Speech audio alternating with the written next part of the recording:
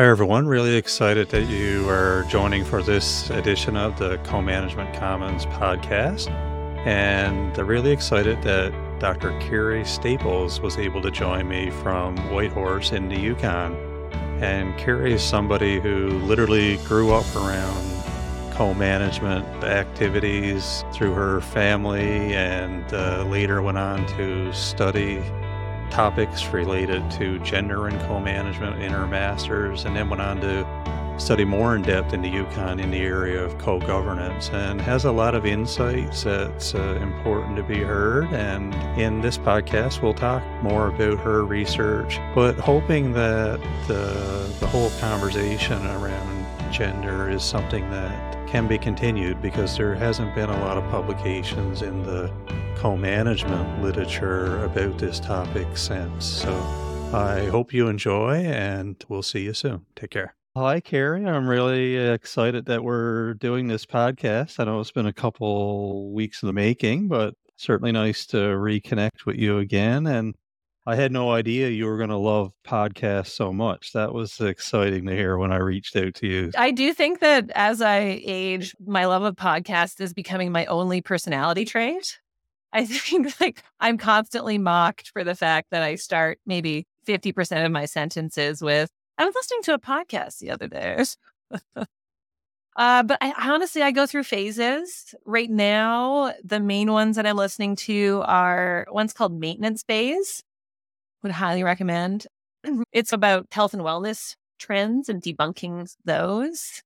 But I try and have a pretty diverse range of topics. I listen to Maintenance Phase partly educationally, but also because it's pretty funny. Yeah. And you obviously heard about this very obscure co-management podcast that got your interest. So that's really cool that we made the list, and you've listened to a couple episodes now. Yeah, So yeah. why don't you tell us a bit about who you are and your first introductions to co-management before we get into some more specific topics? Yeah, I guess my current introduction is that I am a consultant and facilitator based in Whitehorse on Kwantlen and Tanquichan territories. And in terms of my relationship with co-management, I think it's been a real mix of academic and personal experience. So I grew up in Whitehorse, and my dad was really involved in co-management. So he was on a wildlife co-management board on the Inuvialuit settlement region, the North Slope Wildlife Management Advisory Council. And so I think as a kid, you have this vague sense of what your parents do. And so I had this vague understanding of what my dad did. I knew that he spent a lot of time in Nunavik and up in Herschel Island. And I had a vague sense of when we were kids, we went to a beluga whaling camp, and we had these kind of personal interactions with co-management, but also a bit of a distance from them as well.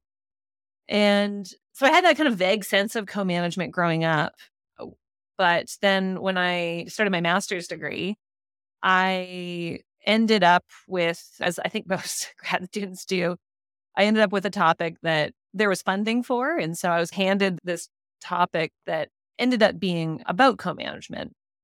And so it was really, my supervisor had done this very preliminary work looking at the membership of different co-management boards, like across 3 territories. And one of the things that came out of that review is just that there weren't a lot of women on these boards. And so that became the impetus for my master's research and my introduction to more of the academic side of co-management. And it was really interesting kind of trajectory for me, because I had this sense of co-management, and I'd been to some of the North Slope Wildlife Management Advisory Council conferences, where you have all these people who have been involved in co-management for a really long time, who are really proud of the successes of co-management and are really doing some really interesting and innovative things, and who are from northern communities and who are real champions of co-management. And then when I started getting into the academic side of things, there was, at least at the time when I was doing my master's, this really big shift in terms of some of the academic articles that were coming out, really critiquing co-management. So it was this really interesting shift for me in terms of coming to terms with my own connection to co-management, as well as starting to get into the academic world of co-management and some of the discussions within academia. That was a little bit long-winded, but that's my background and my relationship to co-management. So Well, that's your personal. story made me chuckle actually because it was literally just this morning my 17-year-old son texted me and asked me what it was I do, and he wants to do an interview with me for some class that he's in high school. Cool. And but first he needed to figure out what is it exactly we do in co-management. So when you said that, it really made me chuckle, and I can imagine being brought to the beluga harvest. That must have left an impression on you at that time, I would expect. Yeah, I was pretty young, but we do the photos are great to look back on. I look like a dirty child who has no pants and like a dirty doll and like a piece of bread in the other hand. And it's just this, you get this sense of it was a really cool opportunity. And when you're a kid, you just don't really question anything. And those are the experiences that really make a great childhood. And I guess at the time you weren't familiar with the Baby Beluga song by Yes, Raffi? that's probably true. With the conference that you referenced, the North Slope Conference, tell me a bit more about that. I was able to attend one of the conferences. And it was a really cool experience to see that many people involved in co-management from a really hands-on way, all in one room, talking about why co-management is important to them. It was such a huge part of their relationship to the land. And and again, I'll just come back to that, what I was saying earlier of this, it was at this really interesting time where I was like reading all these academic articles and then going to the WMET conference was just such a contrast. And I think both perspectives are important in different ways, but yeah, it was really important to me, I think, just in terms of learning about the connection that Northerners have, or many Northerners have, to co-management boards and how personal that connection is. I was interested to get back to your reference to your master's degree as well, because when I think I might have first saw your name was in reference to a couple articles you published, and both of them were on gender. And one was published in Arctic, the other one in Northern Review. And there's basically very few articles written since. So I'm not even sure if there have been any written since on this important topic about the lack of representation on co-management boards. And I often get asked about this at conferences, and I always point to your two papers as ones that people should read on this. And I really don't know if the needle has moved much in this past 10 years. I know in the co-management boards that I work with, there has now been women appointed, and I think we're now soon going to have our first female chair. But it was well over a decade before that progress started to happen. So your articles always resonated with me, and maybe you could just elaborate a bit more about that research that you did. We were talking earlier about how when you look back on what you've done, you're always like, "Oh, I don't know if I would write that again," but that's okay. Yeah, like you said, it was a long time ago, so I've had to refresh myself on what I actually did and what I wrote. And it was funny because when I was looking back on my thesis, I did a bunch of interviews, which I love doing interviews. They're great. And that is a very fond memory of my master's. But I had totally forgotten that I had attempted a survey, and it was just a wildly unsuccessful survey. But so yeah, that was what I did, was mostly interviews with different folks, mostly women and a few men as well, on co-management boards across the Yukon. So just for context, we have a number of different co-management boards in the Yukon. Most of the folks that I talked to were on renewable resource councils, as well as I think I chatted to a few folks who are kind of responsible for more territory-wide boards. So like the Porcupine Caribou Management Board, which is a transboundary co-management board. So yeah, I chatted with folks across the Yukon essentially about their experiences on co-management boards. And what I was really interested in was looking at the experiences of women on co-management boards, as well as looking at the ways in which gender does or does not impact decision-making processes on those co-management boards.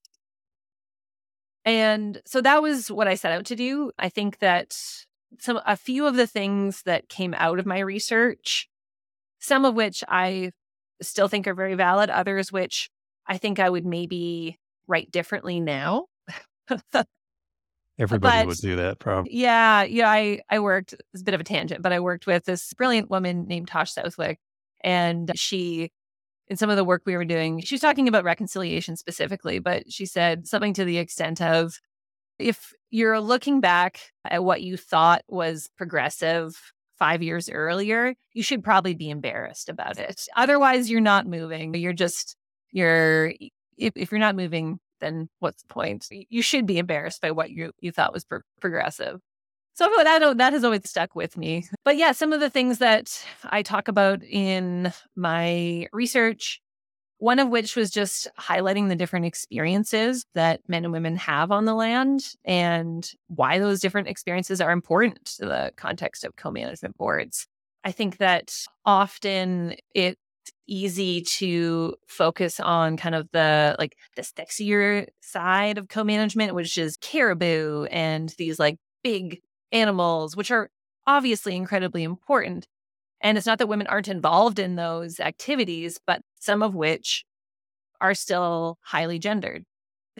And so I was looking back at some of the quotes that I had in my master's, and one of them I really appreciated was a woman was speaking about her experiences with traditional fish camps. And so maybe I can read you a quote if that's okay, because it's Yeah, always better to highlight definitely. other people's words rather than your own. Yeah, no, I'd love that. So she said, when you look at a traditional fish camp perspective, the majority of the work in my culture is done by women. And so we're the ones cutting fish, seeing the fish, doing all the work with them, hanging them, drying them, preparing them. Normally the men are catching the fish, but it's that type of involvement. And that's the perspective of what it's like to run a fish camp. And that's the perspective that I bring to the table. I'm paraphrasing her a little bit. But I think that obviously gendered roles are not set in stone, but they do exist in some cases. And I think that hearing the stories of different people's involvement on the land, what they do on the land, their connection to the land, I think that at a very basic level, the research that I did highlighted the importance of those different experiences. Was there a particular interview or two that really sticks out in your mind that you remember of some people that you met that you Yeah. still think about fondly? Yeah, I do. Yeah. There was the one I just mentioned. She talked about, and this was another kind of piece of the kind of the research that I did, was talking about decision making. And so I was looking at the difference between, you can have the opportunity to influence decision making, but that can be different than whether your contributions actually inform decision making. And so I think that many of the women I talked to spoke about how opportunities to influence decision making are there. And so if you're a female board member, you have the opportunity, but that didn't always translate to actually feeling like your contributions were valued in the same way and that you could actually inform decision making.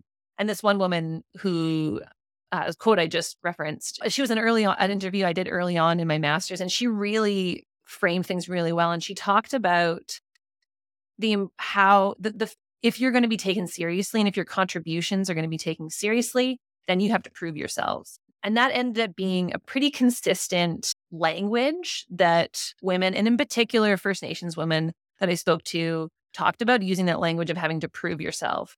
And so this woman, she said, I'm going to paraphrase her, but she essentially said it wasn't until she had physically butchered a moose in front of her co-management colleagues that she felt like she was taken seriously, which is a great image. And so, yeah, I think I learned a lot in that interview. And yeah, I think it really turned out to be a sign of some of the conversations that I was going to have going forward. with different folks that I interviewed. And in the paper that you had in the Northern Review, there was reference to critical mass. That had a little bit to do with when there were more than one woman on the boards. Was that the gist? Yeah. Yeah. So that's essentially the idea that if you have to reach a certain number of, in this case, women on a co-management board for the participation of those women to be effective. So the idea being that if you have just one woman, it may not be easy for that woman to participate as effectively. And it's a pretty widely discussed concept, the idea of critical mass. And I think that what was interesting in the conversations that I had in talking about critical mass is that I was essentially talking to women about, do you think if there were more women on this board, would it be easier for you to participate? And it was a really mixed bag, actually, in terms of some women didn't think it would make any difference in terms of informing their participation. But what was interesting was that when you looked at the experiences of those women, the women who thought, oh, having more women on this board wouldn't affect me at all, those women had typically only had experiences with a set number of women on their board. So they had, for example, they had only ever been the one woman on their board, or there was actually one case where there was one, I think it was an RRC that actually was almost entirely women. And Oh, so okay. a lot of those women thought that, oh no, having more women on the board wouldn't change my experience at all, which is fair. But then when you contrast that to women who had had experiences with different numbers of women on a board, so they had been the only women, but they'd had a couple women on the board with them. And so women who had had different experiences with those different numbers represented on a board typically found that, oh, actually, that does make a difference, which I thought was really interesting.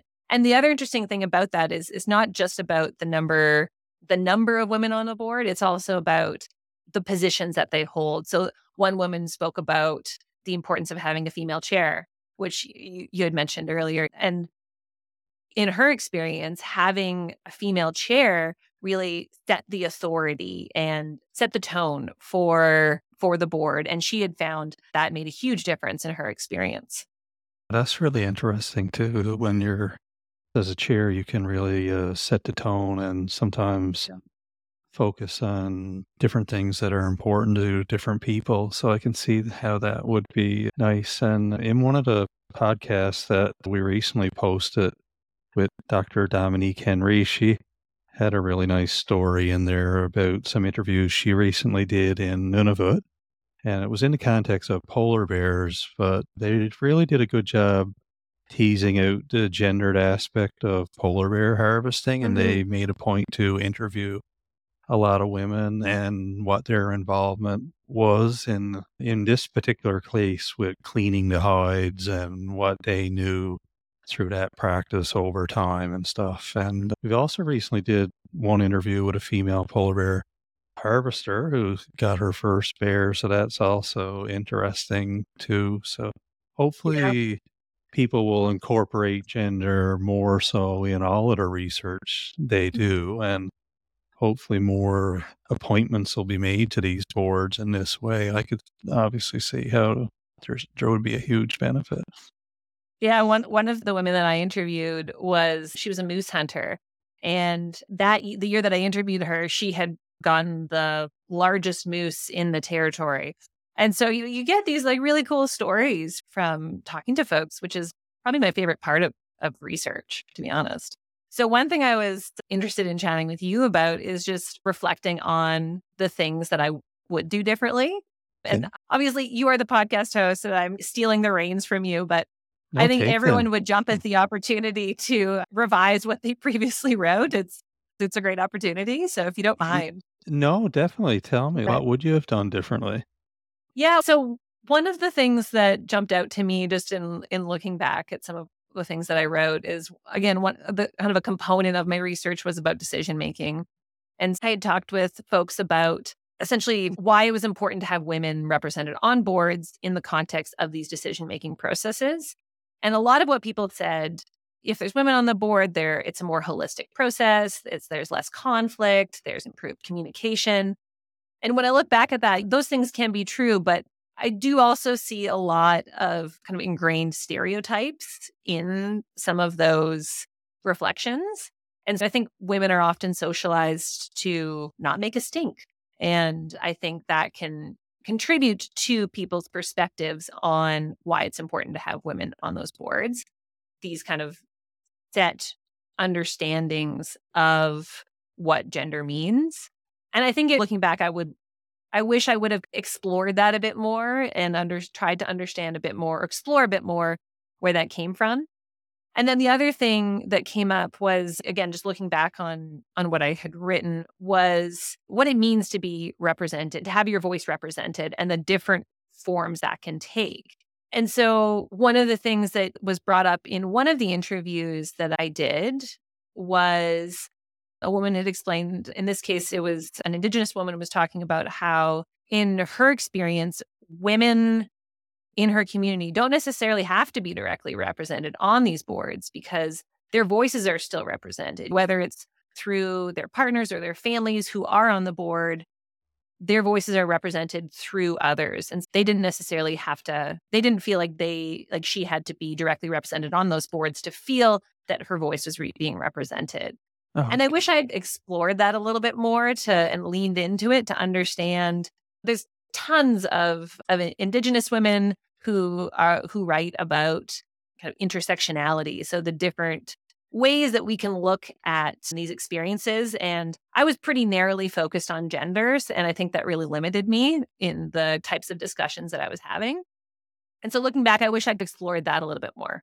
do you think that those kind of thoughts make it into your PhD work when you transitioned there, or did you have a bit more of an opportunity to more time, I'm sure, with your PhD to Yeah. think of these things? I didn't carry on with the gender component into my PhD. I took a broader look. But I do think that it did inform my perspective in that I think it encouraged me to really reflect a bit more on my own position as a researcher and the different layers that I bring to my research. I have a lot of different aspects to my identity, and all of those different things inform my research in different ways. And so I do think that I was introduced to this topic, and it was a good first step given where I was. But again, I think it's always important to look back on and be a little bit embarrassed about what you thought was progressive. And I think I learned from it and tried to bring those lessons into my into my future research in different ways. As I was mentioning in the earlier part of our interview, was really about discovering co-management through the relationships that my dad had established through his involvement on co-management boards. So he had built some relationships with some folks on a co-management board, and we were very fortunate to have an opportunity to go up in the summer to one of their whaling camps. And I was pretty little, but it was, looking back on the photos at least, it's this really interesting reminder of those relationships. And I think that for a lot of folks on co-management boards, I'm obviously not speaking for everyone, but there are certainly opportunities for co-management boards to really build strong relationships. And I think that's something that is also starting to be reflected in the academic world as well. My master's supervisor, David Natcher, he wrote a piece on co-managing relationships and just the importance of relationships and how sometimes that can be lost on certain co-management boards, but how that really should be the heart and soul of a lot of these institutions. I really enjoyed that paper. I remember reading it, and it really stuck in my head ever since because my impression when I first got involved in co-management was that all of our conversations would be about biology and animals and those sorts of topics. But after reading that article, I was like, no, this is spot on. This is way more about people and having good dialogue at meetings and trying to reach consensus and all of those fun things. And you mentioned your dad. So Carrie's dad is Lindsay Staples, who's recently retired from the co-management system in Whitehorse, but he had been working in the field for probably 30 years or more. So he has some early insights into how the whole system evolved in the Yukon. What an interesting point in time we are now, at least in the Yukon, of having these people who were part of land claim negotiations and who really envisioned this spirit and intent for co-management boards and had really high hopes for co-management boards. And now we're seeing the kids of those people on co-management boards. And I'm sure they see the limitations and the successes of, in terms of co-management boards, realizing the spirit and intent of the land claims and of these institutions that come from them as well. I was also mentioning in that conversation we had about, like, a lot of us in the East look to what has been evolving in the Yukon for learning opportunities, given that co-management has been set up there now ever since the 80s. And I really chuckled at your story about a reviewer that you had. And I think we should share that story about the Yeah, paper yeah. you Well, were writing. yeah, so it was during my master's degree, and I was trying to publish a paper. I can't remember which article or which journal. And one of the reviewers came back with a comment that, well, the Yukon actually doesn't have co management because they're advisory bodies, they're not decision making bodies. And I think that in part I understood where the reviewer was coming from, which is that co-management, the term co-management, is used in a lot of different ways. And so people can craft it to their to different situations. And that ended up being our response to the reviewer, which is essentially to say there is a whole spectrum of co-management boards. Different people mean different things when they use that term co-management. And I think we had a pretty solid basis to say, well, actually, the Yukon does have co-management. And I'm sure we provided a definition that was well established and whatnot. But whenever I talk to folks who were part of the land claim agreements and who are on co-management boards now, there is no question in my mind that they are co-management boards. And I certainly they might be advisory bodies, but that I don't think that diminishes their strength and the importance of them, at least as envisioned in the land claims agreements. And I think that comment also sparks some interesting thoughts for me in terms of thinking about the different types of power that co-management boards have. And this was something I was thinking about after our conversation. And I could be actually keen to hear your thoughts on whether there is a sort of, I don't know if you'd call it soft power, but even if these institutions are advisory, I think a lot of them have the potential to hold a lot of like social capital and have strength through that. And so that even if they are advisory, it would look really bad if a government were to, say, ignore the advice of that institution.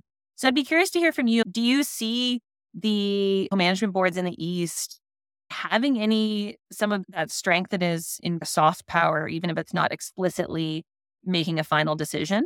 Those conversations are definitely happening with the co-management boards that I'm a part of, but personally, I don't like to dwell too much or talk about this whole idea of power. Like, it Mhm. feels so either or, you either have it or you don't, and then there's the term soft power, and it feels like we should be having an arm wrestle or something, and I get why people think about it. In a sense, it's a bit of an easy dichotomy. But one of the things I've noticed over the last 10, 15 years is that ultimately we want our recommendations accepted by the minister when they're made.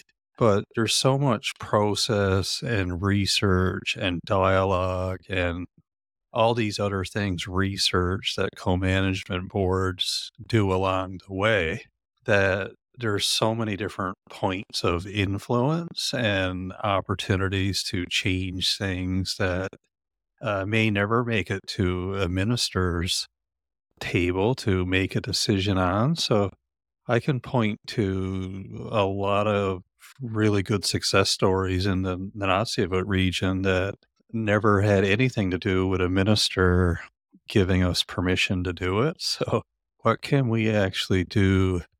And we don't actually need to ask anybody for permission, and it Yeah. might actually improve the circumstances that we're in. Mhm. So that's how I've tried to get my mind around it to stay motivated. Otherwise, it would get really deflating to simply look at the end result. I just don't feel it's overly practical when you come to work day to dwell Yeah. on it, and it doesn't really come into play. Yeah, and it's one of those things that it's easier to study those like concrete expressions of power, whether a decision is accepted or not, because those are trackable, those are quantitative. And the relationship stuff, the stuff you don't have to ask a minister for, the research, the everything else that co-management boards do, I think is a lot less visible to academics. And I think that really contributes to why power is such a huge part of the discussion within academia. And I don't want to crap on academia since here you and I are sitting here with PhDs finished, but one of the motivations that I did have of kind of sharing some of the work that I have done was because a lot of what I was reading in academia didn't feel like it was from a practitioner perspective. And I'm hoping through this podcast that we can start to share more first person narratives and stories from people that are at the board tables and in those co-management research projects, and to Mhm. actually see what they've been experiencing, where there's frustrations, where there's a lot of pride. And I think it's a lot more nuanced than you're going to find in the academic articles. I'd love to hear your stories about the women you spoke to through interviews that were on co-management boards, what their experiences were. And yeah, why don't we hear some of those? Yeah, certainly. Like I said earlier, I think interviewing is just probably my favorite part of research. And that was really a highlight of my master's was just hearing the stories from the women on co-management boards. And I think the a couple of the things that stand out from those experiences, one of which was just the passion that co-management members bring to the work that they do. I think that, and this kind of comes back to the power piece a little bit in the sense that some folks were frustrated with maybe the fact that they were just providing recommendations, and there was some frustration there. But I think a lot of people have a lot of passion for the possibilities of co-management. And I think co-management boards are really starting to push the envelope in terms of just what they're trying to accomplish and what they're doing. So, are there any particular stories that stick out in your mind of women co-management board members that participated in the system? Like what has their experience been like? One of the interviews that I did, the woman who I interviewed spoke to how, in her experience, she felt that she did not need to be directly represented on the co-management board for her voice to be represented. So whether it was through her family members, her community members, whoever that may be on the board, she felt that she had opportunities to influence, to shape that conversation and have her voice be represented through it in multiple avenues. And she felt that she didn't necessarily need to be on the board. And so that's something that I wish I had leaned into a little bit more and explored a bit more to better understand the differences between direct representation and other opportunities to have your voices heard.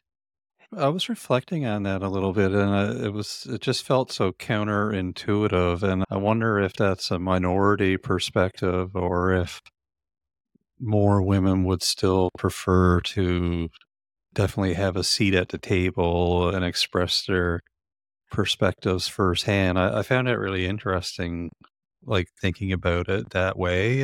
I think it speaks to like the different ways that people relate to their identity.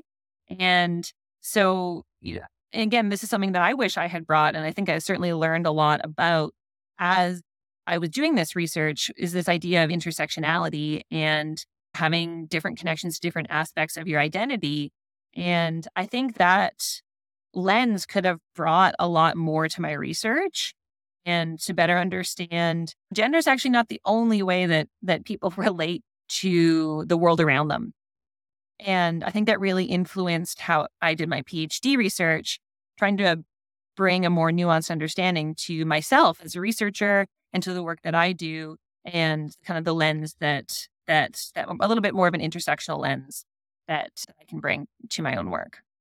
Why don't we fast forward a bit then to talk about when you started to research a little bit more about the idea of co-governance. I'm really interested to talk to more people about the difference between co-governance and co-management, and are they really just interchangeable? I'd love to hear more about that part of your research career. Yeah, so I think after doing my master's degree, talking about co-management, I think in many ways transferred or was the impetus for me to start looking at co-governance. And part of that was about the more limited decision making that co-management boards can have. And I was interested in exploring essentially other models of governance. And the way that I did that was through the lens of cumulative effects. And so I was looking at the in in the Yukon, I was looking specifically at the Yukon and the different approaches to addressing cumulative effects and the extent to which those processes were meeting expectations for co-governance. I think that at the end of the day, there are a lot of similarities, I think, in the way that those terms are used. Co-management, as I said, is such a spectrum in terms of how people use it. And I think co-governance can in many ways be the same. There's a really big spectrum in terms of what people are referring to when they talk to about co-governance. And I was looking specifically at co-governance through land claim agreements. And again, the processes that I was talking about, such as regional land use planning, where you have affected First Nations that are decision makers on the regional land use plan. I think in many ways, the conversation about co-management was also a similar conversation about co-governance. There are limits to that decision-making authority. There are limits to the process, but there is also this really powerful spirit and intent for those processes that is laid out in the land claim agreements. And so I think I started at this place of thinking like, oh, my master's degree was about this one thing. I'm going to really push my own understanding and my own boundaries to think about this new thing. And my learning about these things ended up being fairly similar. Like, what cumulative effects, can you just put that into context for me so I can conceptualize that a little bit better? Because you talked about co-governance in that context, but what Mhm. are we referring to there exactly? Cumulative effects is one of those terms where it's like a complex term, but it actually, I think, reflects how most people experience the world. So it just speaks to the combined past, present, and future impacts on something. I've heard a really helpful metaphor talking about if you wake up tired one day and you think, okay, why am I tired? Is it that I went to bed really late last night? Or it could be the past 2 weeks, I've been really stressed at work. That's probably not helpful. Could be that in my case, personally, my toddler has been teething and I've had some good sleeps, but some bad sleeps. Point being that all of these things have probably combined to impact your current state of tiredness. And that's all we're talking about when we're talking about cumulative effects is what is the combination of these different pressures on something.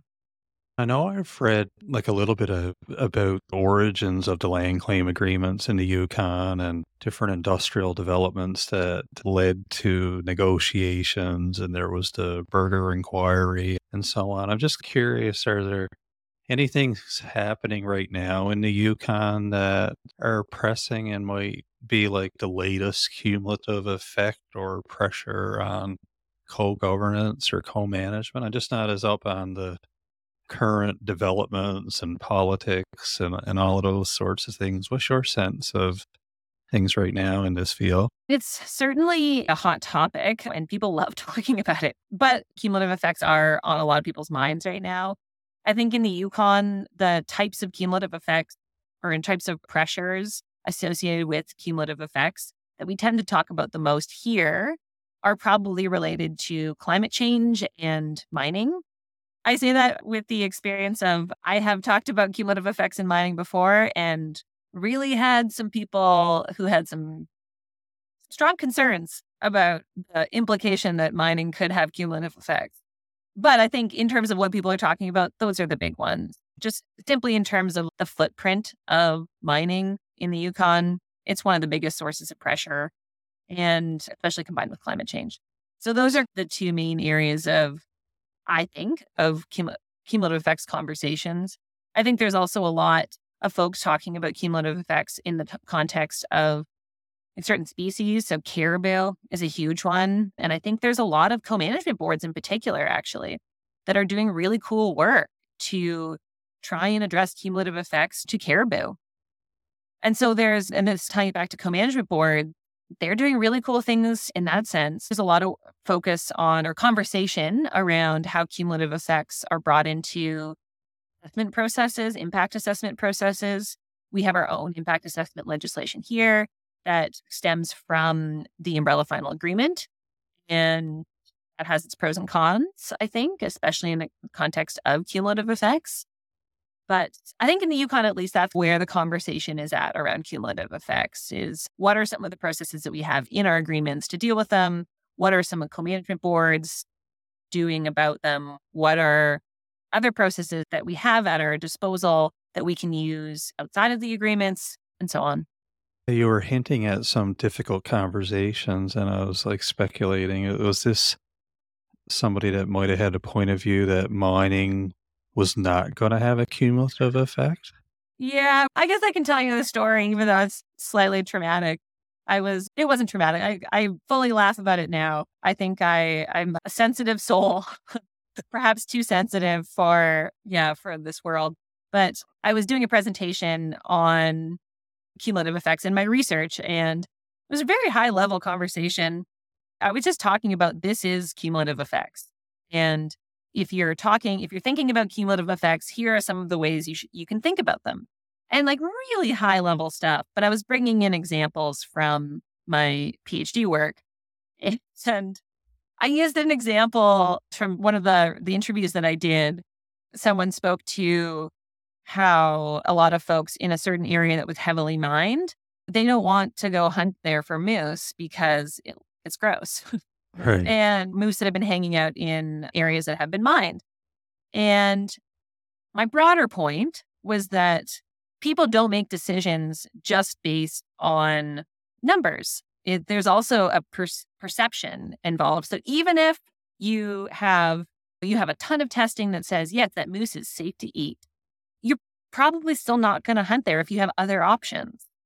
And that was my only point, was that it's not just people don't make decisions based solely on numbers. And anyways, I was told that I was similar to an anti-vaxxer because that's not science, that's coffee shop talk. And anyways, there was a very long diatribe about how miners are doing everything they can to, which I'm sure in some cases is true. I do get that must be frustrating to be in an industry where you feel like you're being blamed for everything. I get that. That's fair. But I do think that my broader point was perhaps missed. And now in my household, we like to joke about how social science is not science, just coffee shop talk. Oh, no. Uh, I got to remember that quote. But no, Yeah. I definitely can resonate with the sentiment. And when you get into these discussions about whether or not social science is science, but it's definitely way more than coffee shop talk. Let's set the record straight on that for Yeah. sure.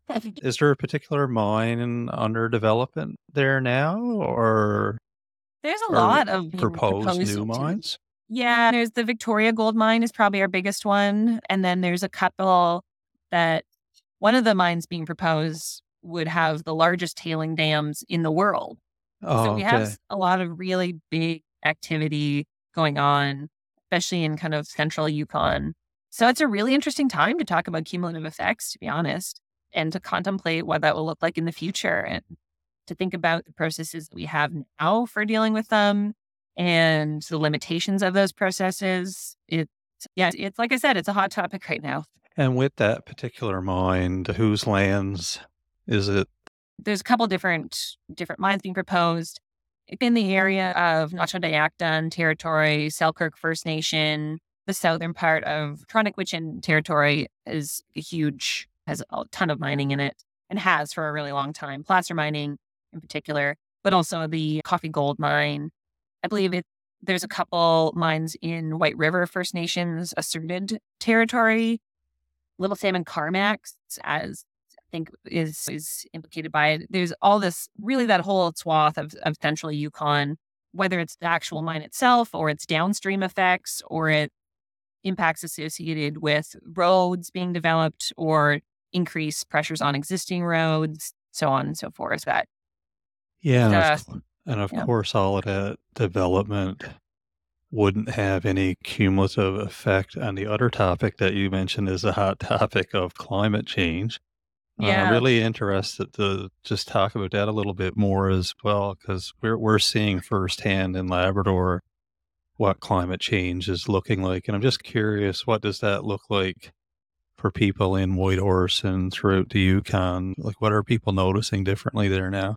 yeah. I think that the past couple of years have been a really good example of that. So I think 2 years ago and then 3 years ago, we had crazy floods that were pretty unprecedented. Last year, we had quite a few wildfires. Nothing is certainly as bad as Yellowknife or the Northwest Territories, but yeah, there's a lot of realities that are setting in when our systems just aren't really well set up to deal with them. Just looking at wildfires, like our wildfire crews, their year ends at a certain time in the year, and because of climate change, the actual fire season when fire risk is high is now extending beyond when we have fire crews. And so there's all these, our systems aren't keeping pace with climate change. And you can extend that, I think, to any of the other impacts that are associated with climate change. There's obviously impacts to wildlife are a huge part of this conversation. A lot of folks, the salmon runs have been pretty abysmal. There's quite a few First Nations who do voluntary moratoriums essentially on salmon fishing, which is a huge impact. Yeah, there's a lot of, it's just a lot of uncertainty, I think, and that is really scary for a lot of folks. I find that it's a hard one to get our mind around in the context of a co-management board because so many of the species that we care about are obviously affected by climate change. But I don't know what the answers are necessarily at times at our level of influence. I know sometimes there's governments who will want to impose limitations on the indigenous people, but they're not really addressing the real issue of climate change. They're just basically impacting local people's ability to adapt and so on. And I really struggle with climate change in the context of our co-management discussions and trying to figure out, okay, what should be we be recommending? And is it as simple as reducing greenhouse gas emissions? Is that something that we should be spending a lot more of our research time on understanding climate change so we can make climate science recommendations? I'm really trying to get my mind around it because otherwise I don't feel like we're actually addressing what the main threat is to the animals that we care about. But it's really heartening to hear of examples of where a voluntary moratorium would be put in place for a salmon run, for example. I think those situations, when they emerge, should really be highlighted because they're an example of local people just taking things into their own hands at that point to try their best to have a sustainable resource. I think this was a great chat, Carrie, and hopefully our paths will cross again in the future and probably we'll be in Whitehorse at some point sometime soon. Perfect. Thanks, Jamie. You didn't have any deep thoughts to end this podcast on, did you, to really make us reflect or ponder in our sleep about co-management? Sadly, no. Feet spots are beyond me on the best of days. Oh, I hear you. And good luck with the teething. I can't imagine that's easy. And please pass along another hi to Lindsay for us and look forward to chatting with him On the soon and podcast. On the on the podcast. podcast. Yeah, absolutely. All right. You take care.